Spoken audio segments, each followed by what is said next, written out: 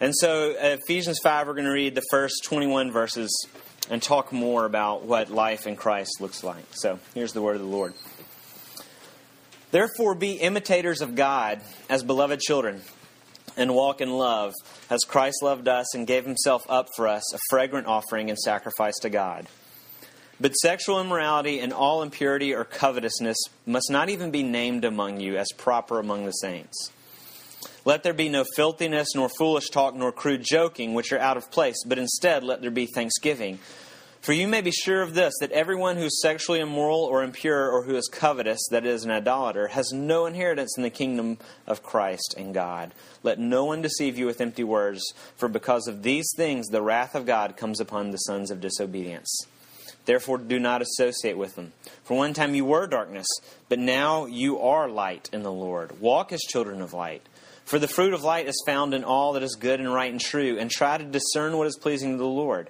Take no part in unfruitful works of darkness, but instead expose them. For it is shameful even to speak of the things that they do in secret. But when anything is exposed by light, it becomes visible. For anything that becomes visible is light. Therefore it says, Awake, O sleeper, and arise from the dead, and Christ will shine on you. Look carefully then how you walk, not as unwise but as wise, making the best use of the time because the days are evil. Therefore don't be foolish, but understand what the will of the Lord is. Do not get drunk with wine, for that is debauchery. But rather be filled with the Holy Spirit, addressing one another in psalms and hymns and spiritual songs, singing and making melody to the Lord with all your heart, giving thanks always for everything to God the Father in the name of our Lord Jesus Christ, submitting one another out of reverence for Christ. The grass withers and the flowers fade, but the word of God stands forever. Let's pray. Lord, we thank you for your servant Paul, and we thank you for these words, and they confront everybody in this room. And we struggle how to process them, and we want a way out, and we want this not to be difficult. But I pray, dear God, as we consider your word, we would find that though this is a challenge, there's something beautiful here. Attract us to new life with the beauty you've designed it to be, dear God. Please draw our hearts towards you and soften us. In your name we pray. Amen.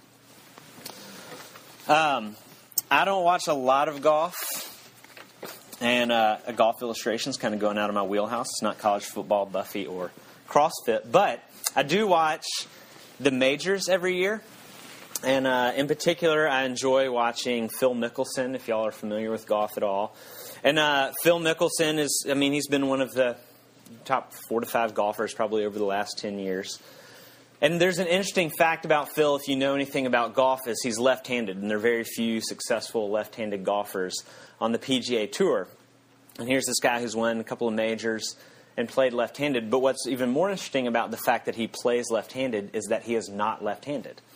If you know anything about golf, he is actually right-handed. He writes with his right hand, he throws with his right hand, does everything else with his right hand. But he plays golf, and not just plays it well, but plays it at an elite level left-handed. And actually in his biography that came out a couple of years ago, the opening chapter explains why that is. And the reason that happened is because when Phil was 18-month old, his dad played golf, and his dad would take him out in the backyard and taught him how to swing. And the way he taught him how to swing is his dad lined up, and his dad was right-handed, and his dad would swing in the backyard. And 18-month-old Phil stood across from him and mirrored him. So his dad swinging right-handed and Phil facing him was swinging left-handed as an 18-month-old. And his dad would explain the swing, and then he'd turn Phil around, and Phil couldn't swing right-handed because he couldn't see his dad. So he would always turn back around, and he would swing left-handed. And that's actually how he learned golf, which is pretty cool. And that's Ephesians 5. Because Phil was actually so fixated. This is what's beautiful about that illustration. He was so fixated on his dad and wanted so much to be like his dad and to imitate his dad that his desire to be like his dad even overcame his natural tendencies. All of his natural tendencies right-handed. Right? But he wanted to imitate his dad so much that desire overcame even his natural bent to be otherwise. To act a different way. This is Ephesians 5. Paul calls us to new life. He says, do it as beloved children. Be imitators of your Father. And the Christian life, what it's not, is it's not morally policing yourself so that you don't get in trouble. The Christian life is imitating your dad. His intention is to grow in his people the kind of love that he actually has for you. Grace saves you, but it doesn't leave you alone. Salvation and peace with God and restoration with him is not by works, it's by grace alone. This is Ephesians 1-3. But the grace that comes to you by faith, it doesn't leave you alone. Because God's plan is humanity restored. Is that his plan is actually you becoming transformed into the likeness of Christ. And not in order that he would love you, but actually because he already does love you. This is what we've been saying all quarter. Order is everything. He doesn't call us to new life so that we may be saved, but rather because we are his. He's saying, this is what life in your new family looks like. This is what parenting is. All parenting. This is Phil Mickelson. He doesn't swing in order to earn his status with his father. He swings because he knows he's his father's son. And he's fixated on his dad, and he wants to be like him. By faith in Christ, your status is established. You are a cherished, forgiven child of God. And now, like all good parents, he is teaching us how to live out that reality. His love, rightly understood and experienced, is so sweet and it's so pure and it's so good and it's so unstoppable that his intention is that his love becomes your fixation. So that in Jesus' love already established for you, you would be like Phil Mickelson staring so intently at your father that you start to mimic him, even against your natural tendencies. Walk in love. What does this imitation entail? Therefore, be imitators of God as beloved children. There's 3 times we're told to walk in this passage, and those are our 3 points. First, in verse 2, he tells us to walk in love. In verse 8, to walk in light. And in verse 15, to walk in wisdom. When Paul talks about imitating God, he talks about walking in love, walking in light, walking and wisdom. So what does walking in love mean? All right, here's the passage we're all excited about. Walk in love as Christ loved us and gave himself up for us, a fragrant offering and a sacrifice to God. And then what does Paul launch into immediately? A diatribe on sexual immorality. Why? All right, let's talk about imitating God in love. We need to talk about sex. Why does he go there? And I want to suggest that the Bible, far from being anti-sexuality, is actually very pro-sexuality.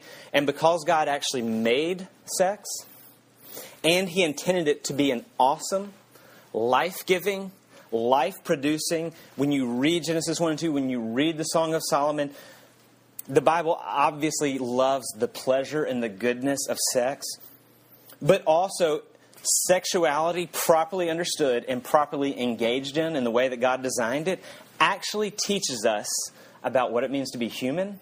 It teaches us about what love is. It teaches us about who God is. It actually, sexuality rightly engaged in and understood, actually grows you in Christian character. And the forms, sex is one of God's most glorious instruments in teaching us about love. And it's a teaching tool, and when we misuse it in different ways, what it does is it breaks us. It lies to us. And it breaks down our humanity. And this is why there's so much drama, and there's so much pain and confusion, and there's so much hurt, and there's so much pettiness when we experience and engage in sexuality outside of God's design. This is why it's a source of huge frustration, even though we can't kind of stop ourselves. And the forms of sexual immorality, here the Greek word is porneia. You recognize the root. It's vast. It's not simply actions, but it's also fantasies. It's not just things that we do with people, but it's things we do alone. It's not just what we do, but it's also what we look at. And Paul is so deeply concerned with sexual purity that he even groups undignifying speech about sexuality, coarse joking, treating lightly something that God cares about profoundly. He treats that as equally dangerous and dark. So that he brings in that language of even joking about it's not cool. And so sex, and by that I mean all sexual expression, part of God's purpose in it is to actually illustrate and to demonstrate the intimacy of covenant love. Sex was given to us to demonstrate that within the bonds of a covenant, which is a marriage, there is safety for full exposure. That quite literally, physically, but also psychologically and spiritually, your most vulnerable parts within the safety of a covenant can be exposed. And you can trust that you can expose these things to someone because they've bound themselves to you. And that they will treat your most vulnerable parts and your most intimate things with honor. And you have no cause for shame. And that there will be a mutual actually care for each other. There is a mutual pleasure giving within that in a life producing context. That is sex within covenant. And the bond that you've already entered into is then actually strengthened. It's renewed and it's more deeply enjoyed and experienced. Sex actually enhances it. Right? This is why anger, frustration, territorialism, pettiness, which comes with insecurity, all that arises is from being vulnerable and intimate and giving your most secret things to someone who has no obligation to be with you tomorrow. That creates terror inside of us, and it functionally actually dehumanizes us over time. And you see, when we start talking about sex that way, right? You can use all those words to describe the physical intimacy of marriage and the emotional intimacy of marriage and the psychological and the spiritual and the social intimacy of marriage. And you can use all of that language to describe God's love for His people. Because all throughout Scripture, we read from Ezekiel. In Ezekiel, there are very graphic passages about God's love for His people. And it's described very much so in sexual terms. And He's teaching us something. He gave us sexuality for all sorts of good things, but one of the big things is to teach us about His love for us. And that's why in sexuality it's intended to teach about intimacy and safety and humanity and self-giving covenant. And so this what it means is apart from the covenant bond of marriage and hooking up and pornography and masturbation and all sorts of arousal and making out, all those things, we are acting out of self-service instead of self-gifting. We're doing the opposite of what sex was intended to do. We're telling a lie to each other about what love is, and it breaks us, and it breaks our understanding of love. Because sex within marriage is self-giving and relationship nourishing. You do with your body what you've actually done with the rest of your life. You say, I am for you. My body is for you. My life is for you. My money is for you. My time is for you. It is the act of self-giving. Sexuality outside of marriage is self-service. I will get pleasure from you, but I will not give my whole self to you. I will get what I want, but I will not make my life about yours. And so sexual immorality, sex outside of marriage, is the opposite of love. This is why but sexual immorality, impurity, and covetousness. He groups covetousness, which is greed, with sexual immorality. He equates the two. They're all forms of self-seeking, which is the diametric opposite of self-giving. And God takes love so seriously that He opposes everything that lies about love. This is why I hate romantic comedies, because they tell lies about love, right? That's maybe a personal issue I have. But this is why, even in this context, God's like, I don't even like jokes about this. Because I think love is so profound and beautiful. It is not funny to me when you make it mundane. This passage is not a call to morally police yourself so that you don't get in trouble with God. It's a call to see in Christ what true love is and to see in marriage what true love is. It is self-giving. What love is a whole life disposition. Not something in your schedule where you make yourself feel better because you did something selfless. A whole life disposition in which actually everything in you, there's a posture towards others.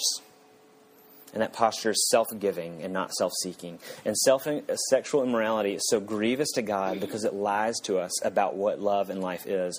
And this is why when people express words of affection in the middle of making out or whatever it is, I love you, or I have these feelings, whatever it is, and 15 minutes later they leave, right? Their actions and their words don't square. Or even 3 days later they leave, or 6 months later they leave, right? Their actions and our words don't square. It actually proves that we were lying about love.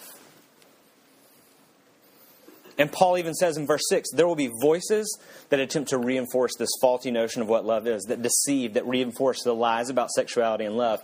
And God's whole intention is to restore the world with His life-giving love and work into you a heart of life-giving love. And therefore, He opposes anybody who promotes the opposite agenda. He loves love too much to be okay with people that hate it. That's what he's saying in those uncomfortable verses in verse 5 and 6. In verse 5, there's a warning. There's no way you can be in the kingdom of God and not be in the process of bringing our sexual lives into the wisdom and desire of God's tension. It doesn't mean that there's not mercy for falling. God completely understands this as a process, and that it can be long, and that we're all in it. But it does mean this, that there's no credibility to your claim to be in Christ and revel in His love if you are not in that process of seeking to bring your sexuality into conformity with His design. Bringing your sexuality into the place where it is self-giving, covenant love. God is not mean about sexuality. That happens every night. God is not mean about sexuality. He actually loves it way more than we do.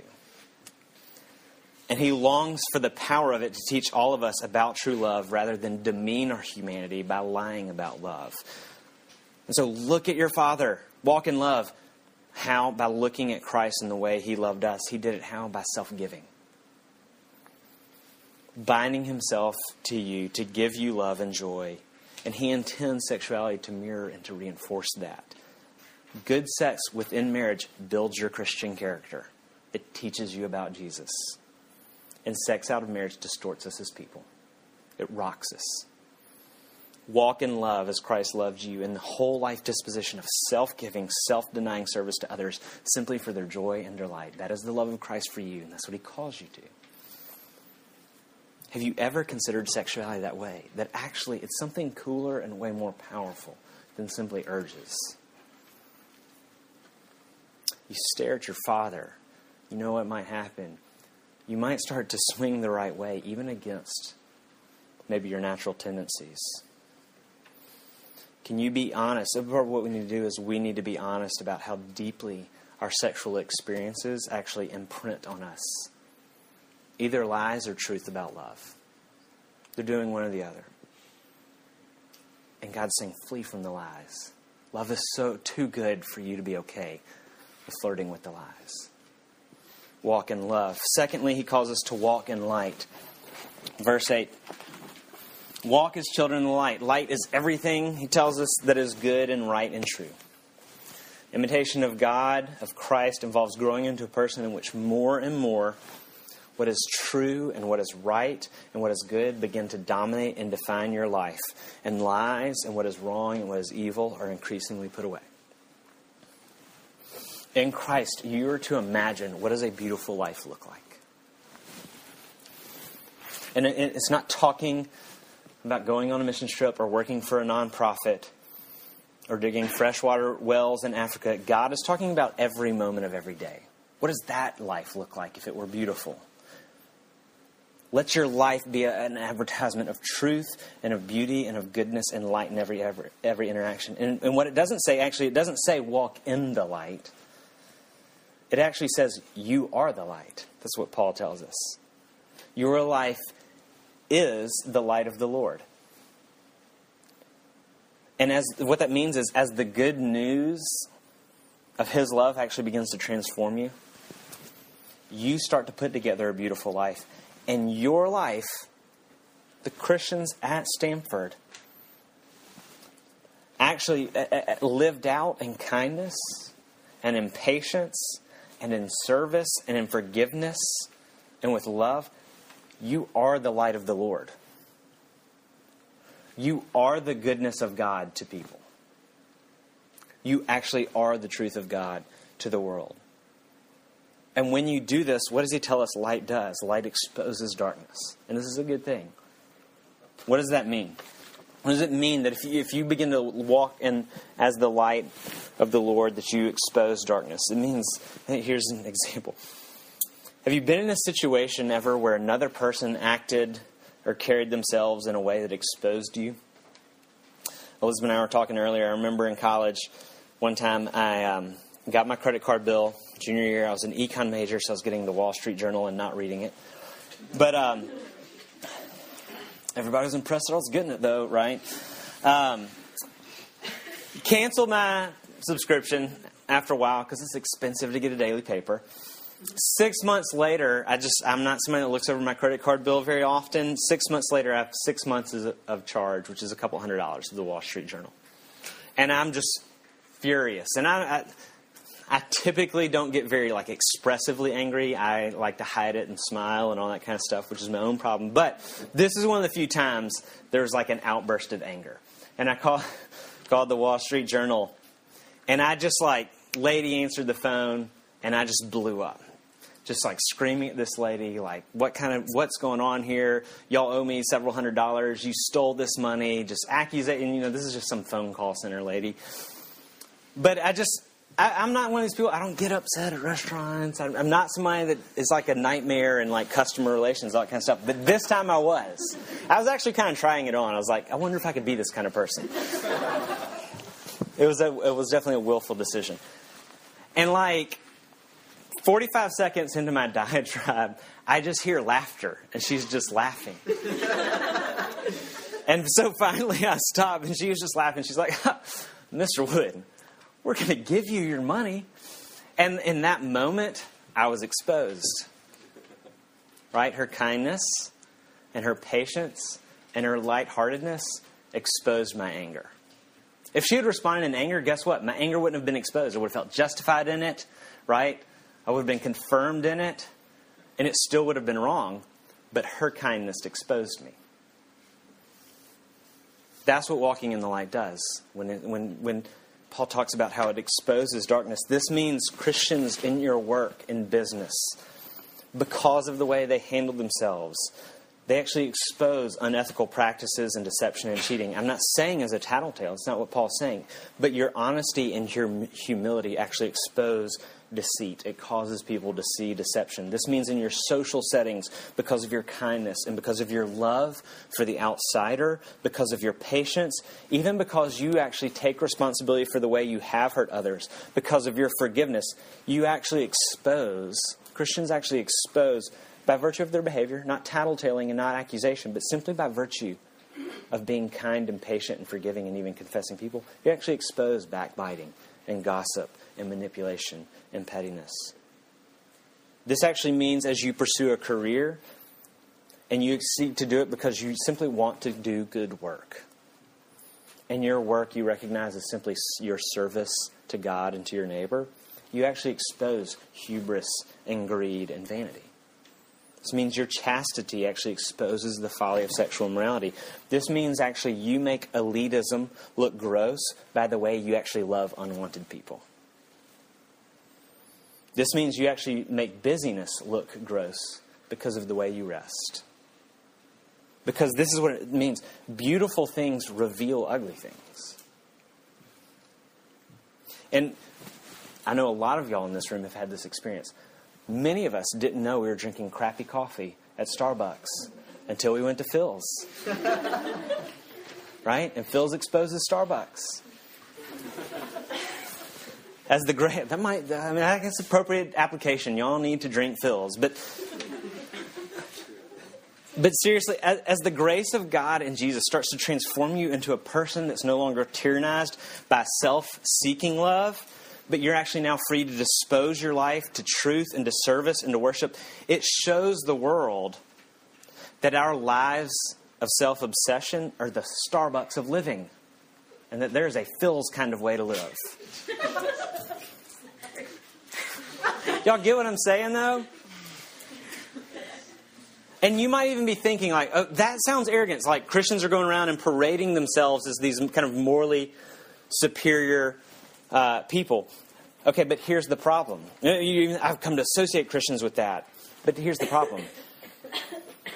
Christians actually expose arrogance with their humility. Genuine humility. And humility never revels in its superiority.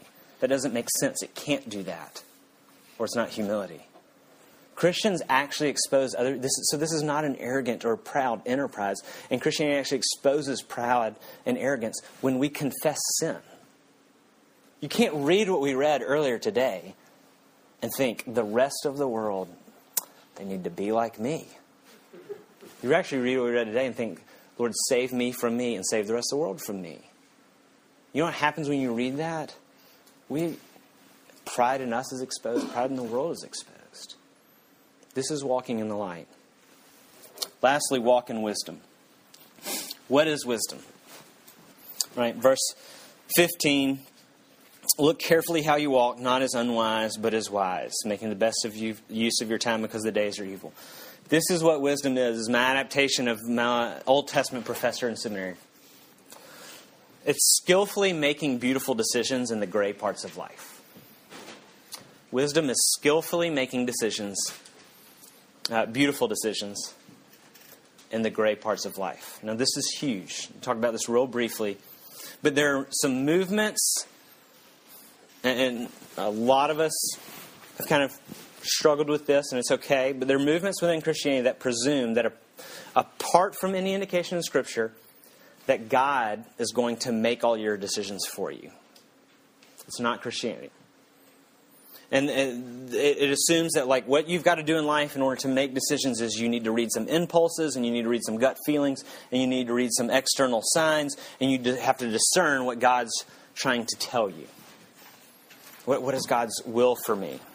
And there are a lot of faulty assumptions in that kind of approach to decision making. And the first one is this: when God cares about something, He's clear.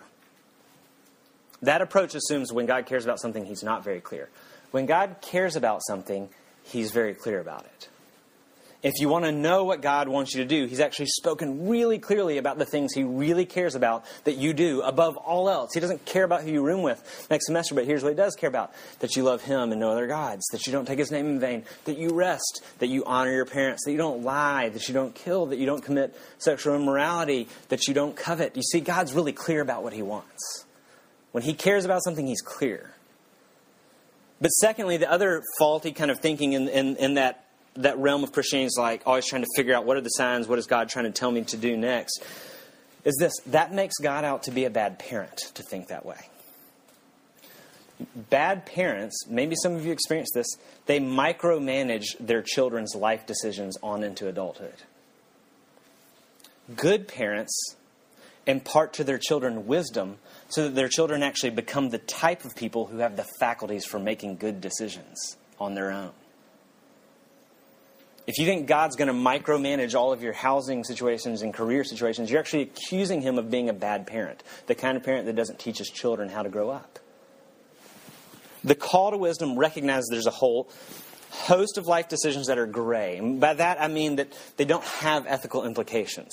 They're not moral issues, right? What to major in, room with, whether or not you're going to study later tonight, what to do this weekend. And those decisions God has not spoken to. Those decisions require wisdom. And if God was simply going to tell you what to do each time, He wouldn't tell you to cultivate wisdom because you wouldn't know it. You wouldn't need wisdom, right? If He was like, don't worry about wisdom, I'm just going to tell you what to do each time. But God has clearly concerned with you becoming wise. If all He ever did is make all those decisions for you, you'd never grow up and be an adult and learn how to make decisions of your own. And this kind of thinking about God's will makes Him out to be the bad kind of parent that prevents their child from growing up. What He wants for you is what every good parent wants, is for you to become a wise person. Parents love that. Good parents do.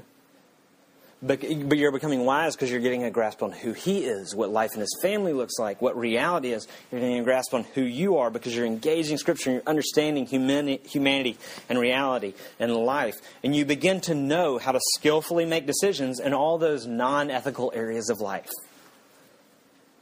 And when it says, don't be foolish, but understand the will of God, He's not saying, don't be foolish, but let God make all of your decisions for you. He's saying, the will of God for you is to grow in wisdom. If you're wondering, should I go abroad next quarter? How do I figure out if that's the will of God, how to decide? This is what His will is. His will is that you should become a wise person and make a decision. Then He gives us some specific areas of wisdom, right? He goes into time. Time's an interesting resource. Make the best use of the time. Time is the only resource you can't save. The time that you have now and the time that you have today, you can't get it back. Any money that you don't spend today, you have access to tomorrow. But that's not true of your time. You either used it well or you didn't, and there's no changing that. It's gone now.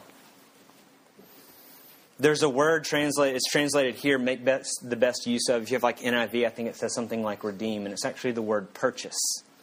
To buy your time. Have you all ever had a gift card that has an expiration date on it? That's what every minute is. You got a 60-second gift card and it expires in 58 seconds. And you can't redeem it after that. And goes for every minute and every day of your life. Will you spend it well? Wisdom understands time and uses it well. Will it be taken from you or will you use it well? Your most valuable resource is actually, it's not your brain and it's not your money. Your most valuable resource is your time. Wisdom gets that. It understands that. And so it doesn't use it foolishly. So do you have a plan for your time? This is wisdom. It doesn't mean that you have to be serious. God intends for leisure and rest and recreation to be a part of your time. It doesn't mean you have to be serious all the time. It doesn't mean everybody go back and work on your PSETs till 3 a.m. That would actually be a poor use of your time. Oh, I have to take time seriously now and do all my homework. No. I suspect that actually for a lot of us to buy our time, to redeem it and use it well, it actually means we need to buy back time from busyness. That recognize rest is a biblically commanded way to redeem your time, that you need to rest so that you can realize you've got to rest, so that you can realize God's love for you and your values not conditioned on your productivity. Your time will actually be better served and you will grow in wisdom if you'd actually stop for a while. If you actually did nothing. You need to take some of those 60-second gift cards, maybe even 60-minute gift cards, maybe even like 24-hour gift cards, and do nothing. And you'd be be served very well. So you know God actually loves you apart from your accomplishment and your work. He talks about time, and then the passage we're all excited about. And do not get drunk with wine. That is debauchery. So, all right, this is just for the fraternity guys. Everybody else can go, I'm just kidding. That's a joke. Playing against you? Okay. I know, I love y'all. Stop getting drunk. It's debauchery. And be filled with the Holy Spirit. It's in the Bible. First, briefly, let's recognize the Bible celebrates wine. Psalm 104 talks about how God made wine so that it will gladden the heart of man. Jesus makes wine as His first miracle and gives it to people that have had a glass.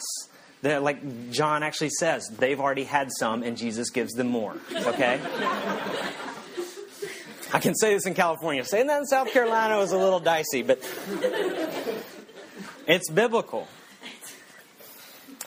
And I can tell you this, if your question is, what is drunkenness? There's a right way to have that conversation. I don't want to have it up here right now, but I can tell you this. If your goal is to find that precise line where if you step over it, it's drunkenness, and you're like, I want to find out exactly where that is so I can live right here, I can go ahead and tell you, that's not wisdom.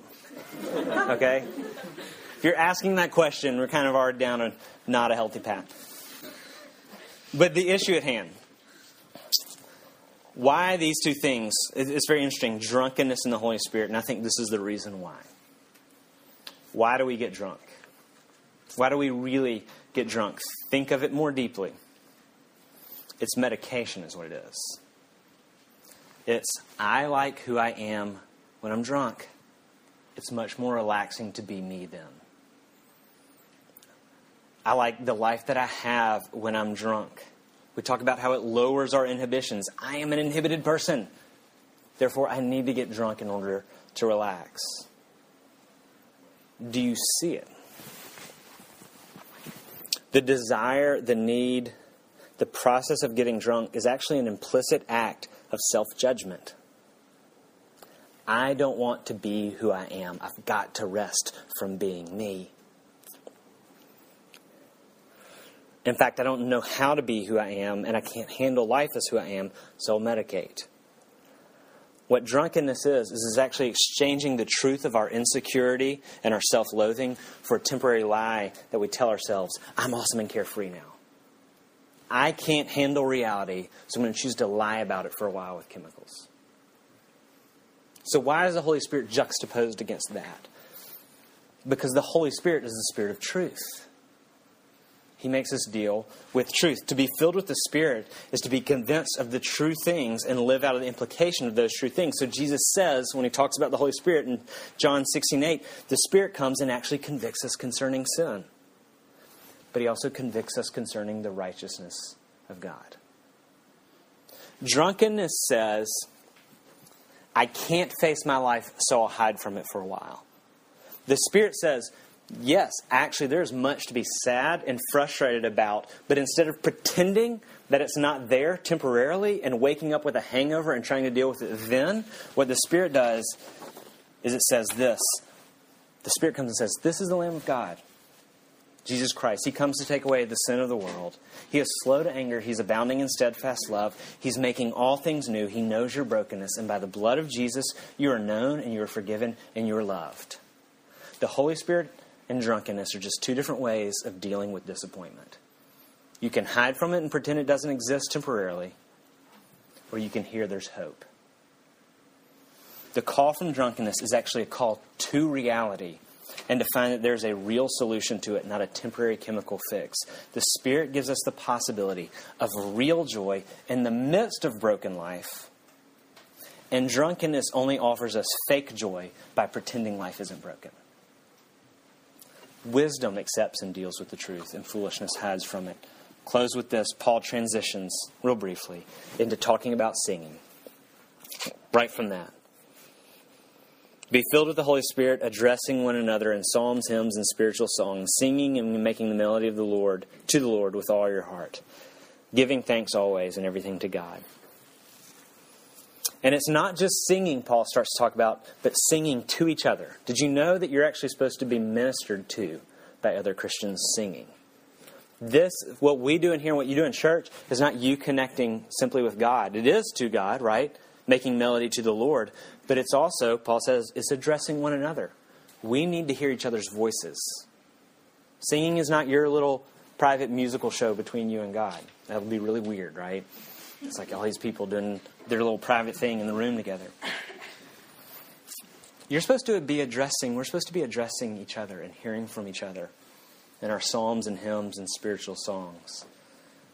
We're supposed to sing the truth about God and life to each other. Here's why. Because in one sense, the truths of Scripture are made profound and they're made persuasive to our minds through preaching. And in really good ways, oratory is great. But in ways that preaching and rhetoric and oratory can never do, truths enliven our hearts when they're sung. This is why when you break up and you need to process emotions, you listen to music. You don't read a chemistry textbook, right? Because songs allow us to process and shape our emotional lives. It takes truth and makes truth catch fire within us. And also, we're to sing together. And this is one of the constant themes we've been talking about in Ephesians. Singing, we're to sing these truths to one another. Listen, self-talk can kind of move you for a little while, I guess. But the voice of a community is far more powerful. And this is why parents are so paranoid about peer pressure. Peer pressure is not a bad thing. Peer pressure about bad things is a bad thing. But we all recognize that it's actually very powerful. And when we are peer pressured toward good things, that's a great thing. The Bible commends it. It's commended right here.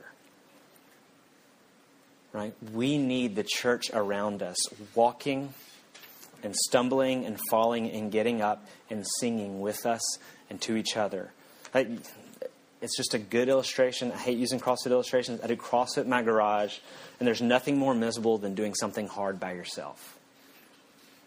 And there are nights when I'll go out there and I'll work out by myself, and I'll stumble, and I'll get tired, and I usually quit. And I'll shut the lights off, and I'll call it a night. But when 5 or 10 or 15 of y'all show up, you know what happens? I still stumble, and I still get tired, but I go harder and faster than I ever could alone. Because y'all's words, our words, get us back up off the ground and renew our zeal. You can't do any of this by yourself. Can't do any of this without singing. And so you see, Paul closes the passage with the reiteration of the call to love. So submit yourselves to the community of God's people. The book of Ephesians is a big recruitment for church membership, by the way. I know it's not cool, but that's what it is. Submit yourselves to the community of God's people, because God says, yes, you cannot do this walk alone. To imitate your Father, we have to, and you can't do it without your brothers and sisters. Let's pray.